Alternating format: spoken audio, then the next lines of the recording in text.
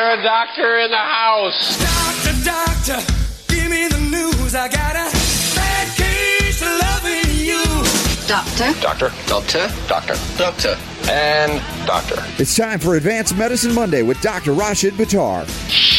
I'm a doctor, not a bricklayer. I'm a doctor, not a mechanic. I'm a doctor, not a coal miner. No pill's gonna cure my head. I got a bad case of loving you. The doctor is in. All right, it's that time of the week again. Advanced Medicine on the Robert Scott Bell Show with Dr. Rashid Buttar.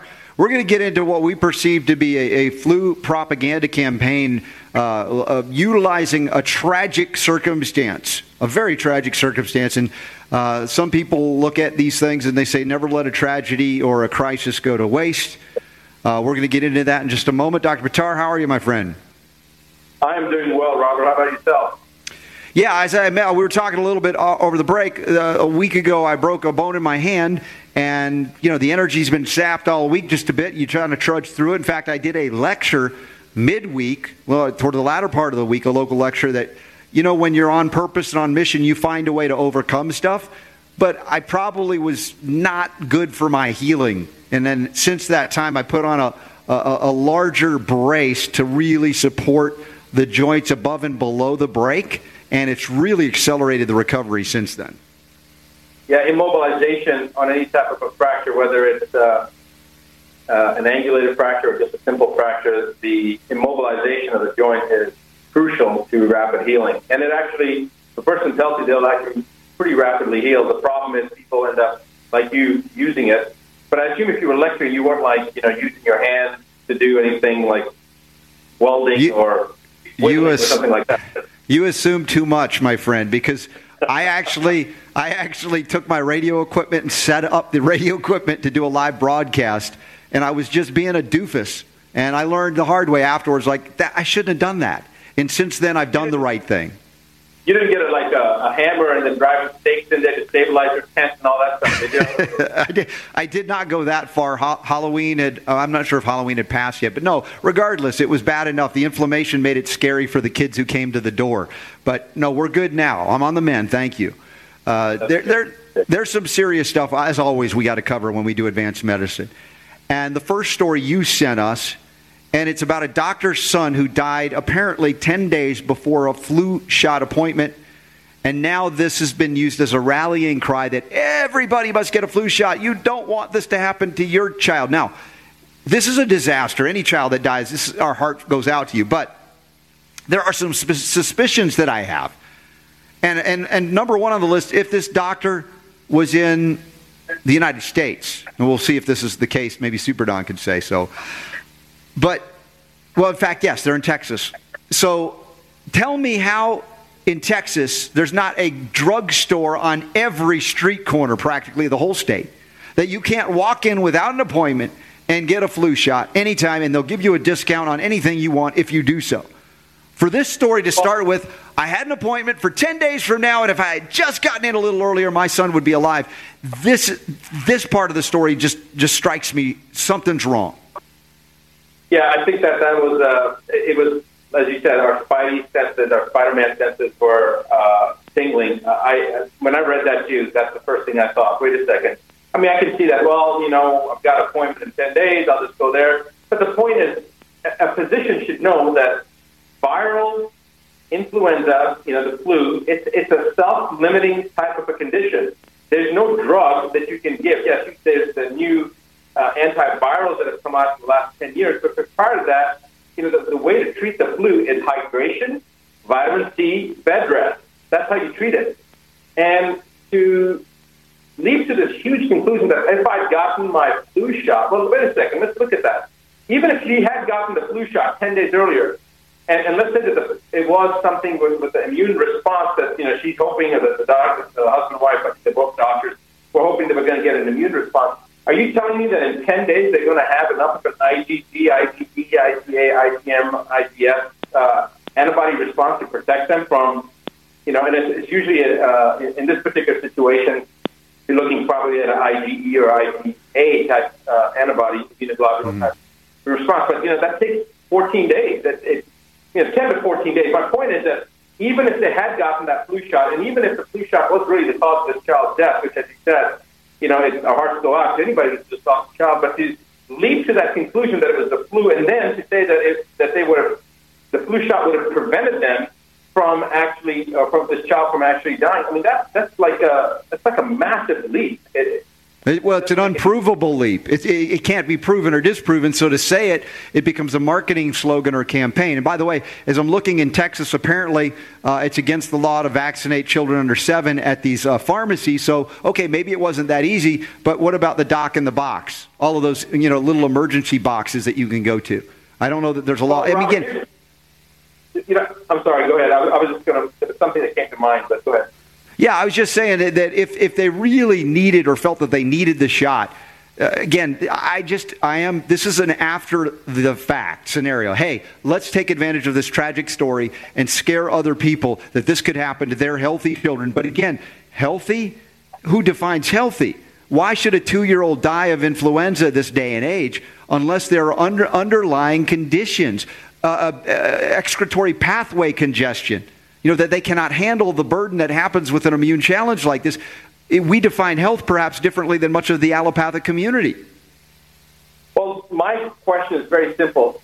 If this child has gotten the flu shot, I am very confident that the ultimate unfortunate circumstance that occurred would have probably occurred not 10 days, but maybe 5 or 6 or 7 days. And we certainly would not have heard about this story.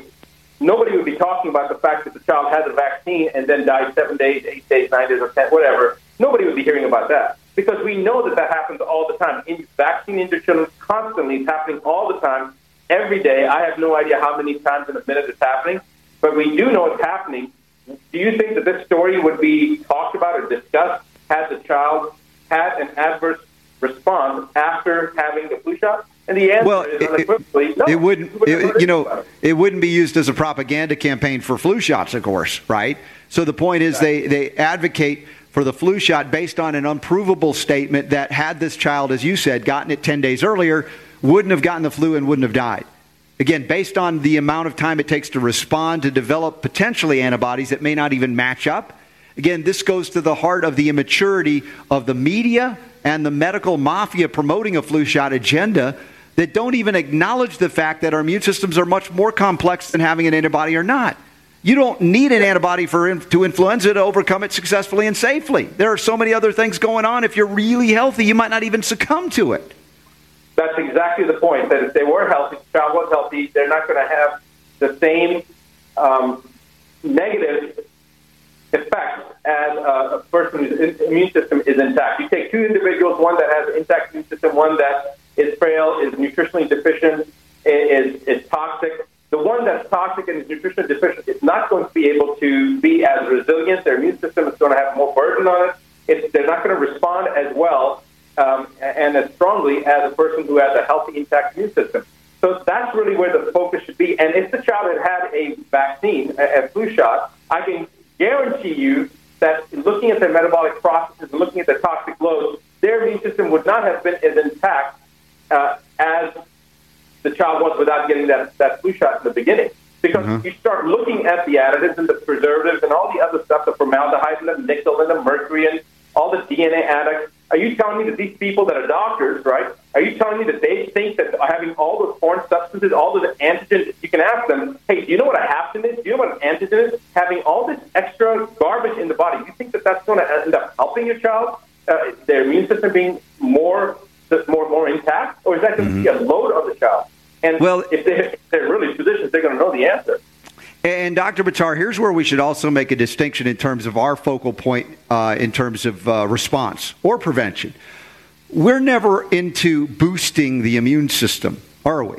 We look to modulate immunity. We want the immune system to be more efficient at what it does. We don't need to hyperstimulate. In fact, it's argued that the vaccination itself and many of these vaccines are charging the immune system into hyperfunctional states where they are overreacting and even creating autoimmune reactions. In other words, the immune system begins to attack the cells of self.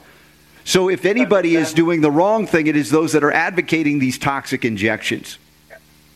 That's exactly right, because the adjuvants, those things that they call adjuvants, they are actually designed to create a stimulatory effect on the immune system to get a hyperimmune response. And the problem is that when you're creating a hyperimmune response in conjunction with giving substances that are immunosuppressive, it's like having a person in the middle of two trucks that are pulling on the opposite sides. You're driving forces on opposite extremes, and so net effect is you're going to tear the system apart. I mean, if I have a truck tied to my right arm, my left arm, and you're pulling it either way, you're going to tear that system apart. It's just not designed to work that way. First of all, and then secondly, as you said, when you hyper stimulate and the immune system, you're driving the system into a certain arena where you don't need to drive it. You're whipping a horse, although the horse is tied. You're whipping a horse to go right, even though you've got him tied down so he can't go to the right or to the left. So now what are you going to do? You're going to exhaust that immune system. You're going to drive it into the ground. And you're also, without even realizing it, what they're doing is when they're driving that immune system into a hyper-responsive state, then the body's other mechanisms that are designed to function in a certain balance, you create a compensatory type response. So the body responds in a hyper-attenuated. There's all these changes that occur because you've created a sympathetic mimetic reaction. You've created a stressful reaction. So now your adrenal glands are firing. You've got B vitamins and minerals that are being burned at an excessive rate because your body's in a stressful situation, which now prevents the body from having the nutrients and the supplies that it needs to build an immune response. So it's completely going in the wrong direction. And then, it doesn't make it. And then, Dr. Buttar, as this child unfortunately was in a hospital, what does the hospital do in such cases of triage? Do they not suppress the symptoms? Do they not also compromise the liver and the excretory organs? Could they not be complicit? Not intentionally, I don't mean they mean to, but complicit in the down functioning of a body that was responding appropriately, that if it was modulated as opposed to suppressed or hyperexcited via the vaccination, as they're arguing for everybody else, could this have turned out differently? We're not playing Monday morning quarterback. We're giving you principles to consider long before a tragedy like this would ever happen to you or any other children. Stick with us. Lots more to go. Great heavens. What kind of radio show is this? The Robert Scott Bell Show.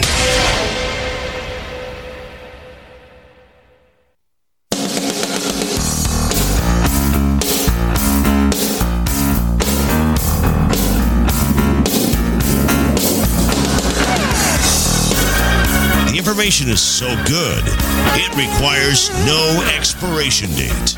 The Robert Scott Bell Show. All right, thank y'all for being here. Robert Scott Bell Show, Advanced Medicine Hour 2 in Monday. If you're listening and watching live, also on YouTube, Dr. Buttar has got it streaming out through his Facebook feed as well, and of course GCN, our home and broadcast radio syndication.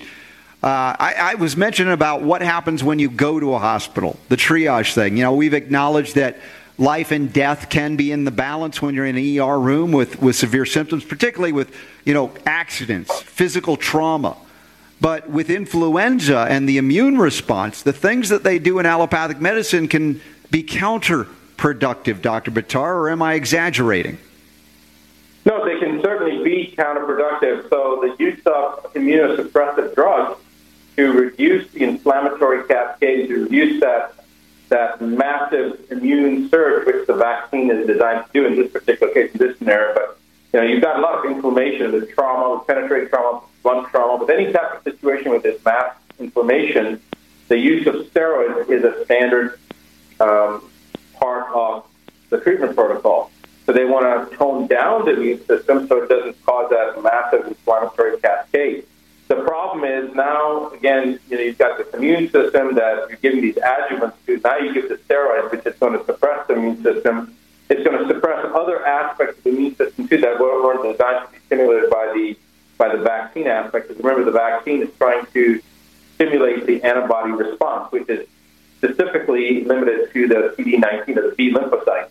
But you've got other components, too, in the immune system. You've got the CD3, CD4, CD16, CD56, you've got the macrophages, and you've got all these other types of white blood cells. So when you're doing an antibody response, you're really stimulating the B lymphocytes which produce the antibodies. So you've got that particular part of the issue that you got to deal with now because of what the hospitals are going to do, which again is a standard thing. If you've got penetrating trauma or you've got blood trauma, you do need to help suppress that massive cascade of inflammation. But again, you know how against the use of steroids I am in a non-trauma situation. As far as I'm concerned, in a non-traumatic situation, there is no place for steroids at all. Even in like poison ivy cases and some of these things, if it's extreme and the person is causing a problem where it's causing impending airway or breathing issues, then perhaps just use it temporary for a day or two. But then I don't. Even then, I'm very. There's other things that we can do that we do. But then on top of that, if you're in a hospital situation, then you've got the other issue of nosocomial infections, which are drug-resistant bacteria, viruses, pathogens. You've heard about MRSA, right? Methyl-resistant Staph aureus. Staph aureus is everywhere, but methyl-resistant Staph aureus is a type of Staph aureus. It's a common bacteria that is resistant to antibiotics. So then it causes all sorts of problems. So now you've got these nosocomial infections, these infections that are resistant to the normal antibiotic regimen that the child is being exposed to, that the patient's being exposed to, on top of the fact that giving the child immunosuppressants. I mean, the safest place is not the hospital in a situation like this. It's a sad thing to say, but when a person is sick, I've had other doctors tell me this themselves. When you get sick, the most dangerous place is the hospital. You don't necessarily want to go to the hospital. Now, again, I'm saying that somewhat tongue-in-cheek, but I'm not saying that totally sarcastically, because if a person is immunocompromised, you don't want that person in the hospital because they will die from an infection. It's guaranteed. I mean, and how many times does a child get brought to the ER? And the first thing they ask is this child up to date on all vaccinations? So you're in the throes of a devastating cytokine storm, and then you give mercury and aluminum-laden vaccines. Maybe they respond with Tamiflu. Maybe they respond with Tylenol for fever, which is the most liver-toxic drug that you can imagine. And you add to the mix, and you go, I think it's very plausible and not an exaggeration the least that this tragedy could have been averted had this child not gone to the hospital. And again, I wasn't there, so I'm not saying definitively, but based on what we know of how they respond and react, they could be culpable in the death of this child, not in absence of a flu shot. Well, Robert, I will just go on to say that if you look at the statistics as published by Johns Hopkins, the third leading cause of death in the industrialized world, and I think specifically in the U.S., again, this is not some random, study that was done by a non-recognized entity. This is Johns Hopkins, which is considered to be the #1 medical school in the United States. As published by Johns Hopkins in the New England Journal of Medicine, I believe it was, or it may have been in JAMA, I can't remember which journal, but either one of those two are very prominent medical journals in the U.S. And both of these, the third leading cause of death is iatrogenic causes of death that are due to doctor-induced issues. Well, and that's why we do advanced medicine each and every week to get you beyond it, above and beyond it. We got a lot more healing to go. We'll talk about heavy metals' impact on cholesterol levels, why you should or should not care. Also, skin cancer updates, too. Can you repeat the part of the stuff where you said all about the things? It's the Robert Scott Bell Show. Robert will be right back.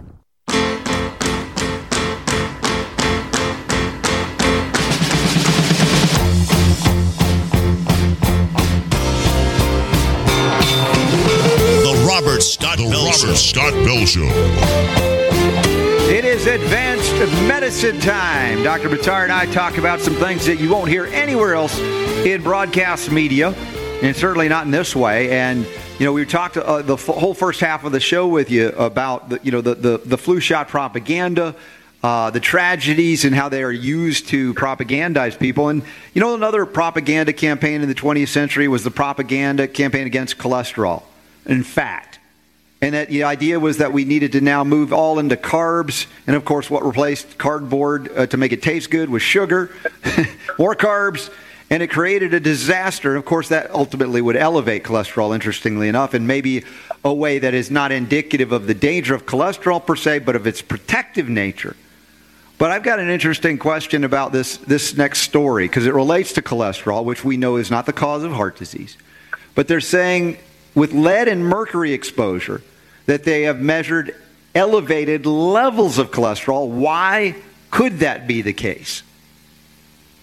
Well, it could be possibly because cholesterol is trying to protect the body, so it's a hyperimmune response from the oxidative stress caused by the lead and the mercury. In other words, the mechanism of action of toxicity. I know, Robert, that was a rhetorical question, but I'm going to take the opportunity to answer it anyway. Yes.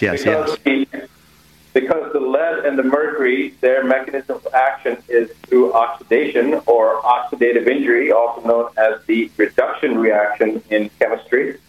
And it causes a phenomenon called lipid peroxidation. And lipid peroxidation is where the cell membrane basically gets chewed up and becomes friable, and it causes massive massive damage. And the micro injuries that are taking place on the epithelial wall on the vascular tree, within the vascular tree, the body is trying to protect those microvascular damages where that lipid peroxidation is taking place. So what it does is it lays a groundwork, like a patch, if you will, or a Band-Aid, and it consists of fibrin and fibrinogen and calcium, which acts as the framework, the matrix, and the cholesterol comes in and covers it all up. And over time, it builds up and builds up and builds up. It's like a callus is what it is, trying to protect those areas that have microvascular damage. And that's what leads to atheroma formation or atherosclerosis, and that's where heart disease starts.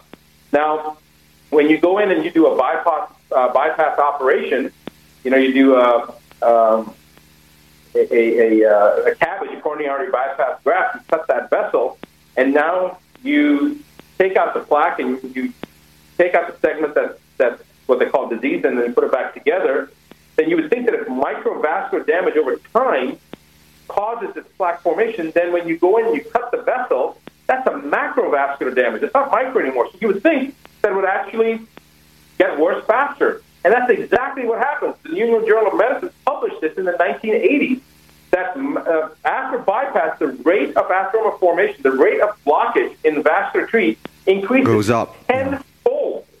Tenfold. That's 1,000%. You've created a massive inflammatory cascade that just doesn't quit, not that easily. And exactly. Dr. Bottari, you never, I don't know how to say it, do you never underestimate the stupidity of doctors, or you can't overestimate the stupidity of doctors? Because I'm reading this article about the mercury levels and lead levels, and it's interesting. I mean, there's nothing wrong with what they've identified. My gosh, we see higher cholesterol levels when we see higher heavy metal levels in the body. Okay, fine. What is your takeaway from this? Well, their takeaway is, my goodness, we really need to maybe direct people to cardiovascular doctors to get them on cholesterol-lowering medication, because their risk for cardiovascular disease has now gone up because of the cholesterol, not the heavy metals. But it's the same thing, the same argument that I've said so many times to use. I have observed that every time there is a fire, there is a presence of fire engines. Therefore, I conclude that fire engines cause fires. It's preposterous. It just doesn't. It defies logic. But this is what they're doing. They're trying to blame this issue on the lead and mercury. Lead and mercury causes microvascular damage, and the cholesterol is coming in response to try to salvage the situation. And this is a basic physiological concept. It's a premise that is, it's like you have to learn the letters A, B, C before you can put words together and write a message or write a letter or anything, right? You have to first know the basics of the alphabet. This is the basics of the inflammatory cascade that we're taught in medical school. Yet they're trying to say that lead and mercury exposure raises cholesterol levels. Well, it's causing an increase in cholesterol mobilization to try to deal with the microvascular damage, because there's more need of Band-Aids. There's more need of trying to patch this area. That's why it's so important to take out the causation, to take out the factor that's causing this, which is the heavy metal, to prevent the lipid oxidation. No discussion of where's the source of these heavy metals. Let's clean that up. No discussion of let's make sure we get enough selenium and other things in their system to counteract it. No discussion of intravenous chelation in an acute scenario that really is going to pull these things out faster than anything you normally would need to, for instance. No, it's about we've got to worry about the risk of heart disease because of elevated cholesterol levels. Listen, cardiology as it's practiced today, if they still believe cholesterol is the cause of heart disease, it's one of the main reasons why I call it a medical degree. I mean, these people are not using the intelligence God may have been given them. Well, it's interesting that when you start looking at, you said that there's no addressing the causation. Where's the load of heavy metal exposure coming from? Then the problem is you'd have to start talking about the amalgam load. You'd have to start talking about mercury and vaccines. In the vaccines, exactly, the constituents of the vaccines. You'd have to start talking about, the quality of the air that we're breathing, and you'd have to start talking about all these other exposures of heavy metals. You've got gas. When you're actually pumping gas in your car, you're breathing in many of these vapors, lead, and cadmium, and mercury. But the vast amount of exposure, I mean, the worst type of exposure is actually through inhalation, but the mass level of exposure is actually between inhalation of vapor as well as the vaccines as well as the amalgam load. But those are the areas that we really concentrate on. When I say we, I mean the public, the media covers. It's the fish. It's in the fish, the level of mercury in fish. Which represents, that's the methyl mercury anyway. That may be maybe 5-10% of the issue. So what about the other 90% of the exposure? Nobody talks about that. Well, and a significant part of that exposure is due to medical intervention, dental and medical. It's what they're doing to you. So they don't want you to know and identify it. Although this is amazing, this got published, as you know, anytime mercury is mentioned, it may or may not, but especially if they reference the term autism, which in this case they haven't. But cholesterol, it's okay. We want you to worry about cholesterol. By the way, somebody asked, will nattokinase reduce cholesterol? I don't know that you need to, but the point of nattokinase is kind of an enzyme to help prevent clots and different things to thin the blood, not like a rat poison or Coumadin, but that's a kind of a dietary supplement way of addressing it without poisoning your liver and kidneys. All right. Yeah. Nattokinase and streptokinase, and there's many different types of things that you can actually use to help to decrease the viscosity and increase the flexibility of the red blood cells. Natural ginger is a great way to do it too, yeah. And stop chasing cholesterol. If it's abnormally high or low, if they've challenged you over the years to find out something's aberrant has gone on, look to what's inputting in your diet, your lifestyle, your environment, what could be impacting and stressing the liver, as in this case, heavy metals impacting oxidative stress and damage to cells. All right, can we move to the skin cancer story? Are you up for doing that? Well, not yet. How much time do we have? Because it's an important thing about cholesterol that I want to bring up. Okay, go ahead. We got 3 minutes or so in this segment. All right, so cholesterol, I'm just telling you guys my own personal story. Up until I was in my second and third year in medical school, I was told that I had a problem with cholesterol. I had type 2B hyperlipidemia, which is a genetic lesion. My mom had cholesterol levels, the 1,500s. Mine were 2,000, 2,500. My triglycerides were in the 1,500s. I actually was put on a statin drug at the end of my third year, beginning my fourth year of medical school, and I left it maybe for 2 weeks. I stopped it. I couldn't lift anymore. There was so much, there was weakness. All sorts of weird things started happening. And my cholesterol, I realized that, I was told can't drink any more milk, I need no more whole milk. I just drink a gallon of whole milk, don't stop eating eggs. Robert, if I get 2 eggs a day, and as long as I'm doing my exercise, my lipids are probably anywhere from 250 to 400, 500. They used to be in the 2,000, 2,500. My cholesterol was so high, and I've actually got on the cardiovascular DVD, Know Your Options, I've got before and after examples of cholesterol level, and those tests are actually of mine. Okay, those are my tests. You should be in the Guinness Book of World Records for like 2,000 lipid levels. No, listen, it's even, Robert, when my staff would draw blood, they would be about 1/3 of the top of the test tube. 1/4 to 1/3 of the test tube was pure fat.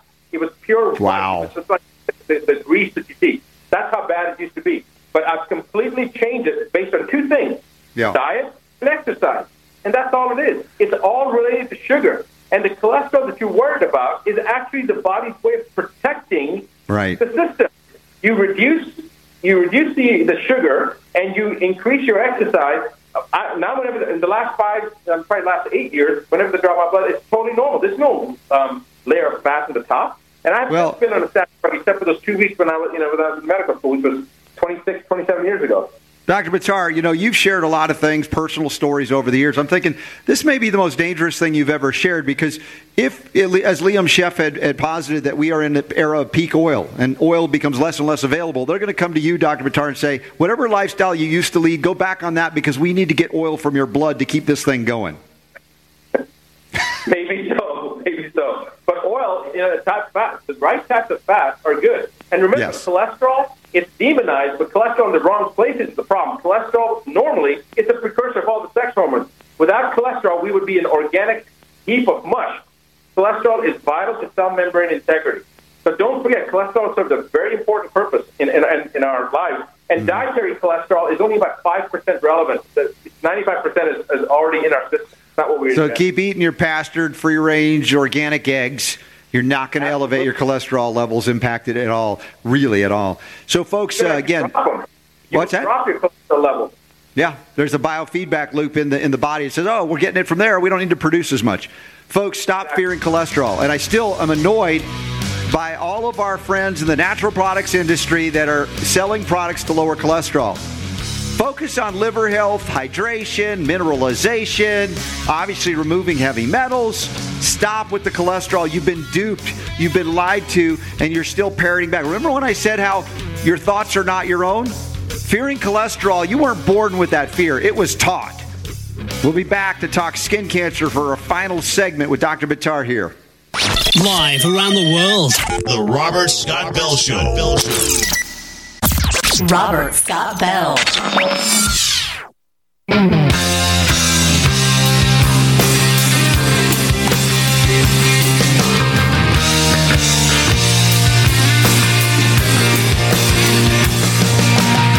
Willing to go where the truth takes him. Here's Robert. All right, if you ever missed a show, plenty of places to go to catch them later or share them with your friends. Right here in GCN, GCNlive.com, our home and broadcast radio syndication. Later on, iTunes, Stitcher, TuneIn, SoundCloud, UK Health Radio. I know Guy Fawkes Day is coming 2 days late for you listening to the show, but also advancedmedicine.com, which we used to have medicalrewind.com. We'll have access to all of the archives of advanced medicine. Dr. Buttar and I have done hundreds and hundreds of hours of shows together, and they never expire. They never go bad, other than if we mention an event that will come and go. But other than that, all good, even today. Dr. Buttar, we've talked about a lot of things today. We didn't mention the IDFW. Those of you who want to find out more at advancedmedicine.com, get out of the public health sector, become part of a private association. The invitation code is 1358 for the Robert Scott Bell Show listeners. Anything you want to add to that before we go into our final story about skin cancer? Well, actually, I'll wait till you bring up the story about skin cancer because it'll tie right back to the IADFW here in a second. Okay. So the headline reads, Skin Cancer Death Rates Soar, mostly for men, according to this latest study. Skin cancer among men soaring in wealthy nations since 1985. Mortality rates in women rising slower than or even declining compared to men. What is going on, and is it the sun that has suddenly turned evil since 1985, Dr. Buttar? And, of course, selectively in men. It's turned evil selectively against men. So, the thing is that I think that when you start talking about increase in skin cancer, but you can look at any kind of cancer, there's been an increase in all cancers, because there's an increase in toxicity on our planet, there's a decrease as far as the nutritional value of the foods that we ingest. So you have less resources that the body needs in order to have an intact and healthy immune system, and then we have more burden on our systems, not only burdens that we're being exposed to, but burdens that are sometimes introduced into our bodies, thinking that we're doing the right thing. Preventive medicine is a perfect example, right? Preventive medicine, the idea of preventive medicine in the medical community is to get vaccines. So this is called prevention, and actually you're contributing to a toxic load in the system. And so that all throws off the balance in the body, and it leads to increase in all types of cancer and all types of pathology, heart disease, everything. In skin cancer specifically, there's a very important component. I tell my patients they need 20 minutes of sunlight every day. I recommend and encourage people to take off their shirts, pull up your pants, get as much sun exposure as you can for at least 20 minutes in the day. And the reason this is important is because of vitamin D absorption and calcium absorption. Vitamin D is necessary for calcium absorption. Robert, I can't believe that they actually just froze me out of Facebook again. I'm just being conspiratorial there. Yes, of course. Well, anytime we talk favorably about the sun and all the good that it does for you rather than causing cancer, which it does not, again, in the presence of ionizing radiation without adequate minerals to defend against the oxidative stress and damage, that's different, but that's not caused by the sun. It's caused by what you just said, the food devoid of the things that are needed to protect our healthy cells and maintain their health. And that's why you need that sunlight, because sunlight is a major component in the presence of vitamin D to help the body absorb calcium. Calcium in the right places is essential for life. In the wrong places, it's pathognomonic, meaning that it will cause disease. Calcium inside of the vascular tree, calcium inside of joints, calcium inside of, this is where tenosynovitis and arthritis and cardiovascular disease and old granulomatous disease of the lungs, because calcium is going in the wrong places. But calcium absorption, correct calcium absorption, is important to make sure that we're maintaining that cascade in the right direction. And that's what's needed to make sure that happens is vitamin D3 in the presence of sunlight. So That's an important part. I recommend that to all my patients, especially my cancer patients, they need 20 minutes of sun. And so I figured you were going to bring up Chris's story. Yeah, real quick, because we're almost out of time, believe it or not. But I know that you have a cancer patient who was skin cancer, melanoma, and he's alive and well today, all these years later. Wasn't caused by the skin. It was where the sun wasn't shining. Right, and we've had a number of melanoma patients. Chris was given 6 months to live by Cleveland Clinic, and Mayo said he had a year if they took his leg. He had his leg. That was 10 years ago. And for the IADSW members at the International Association for a Disease-Free World, Chris just posted there a couple of days ago, so you can talk to him directly and ask him his story. Very nice. Story. Awesome guy.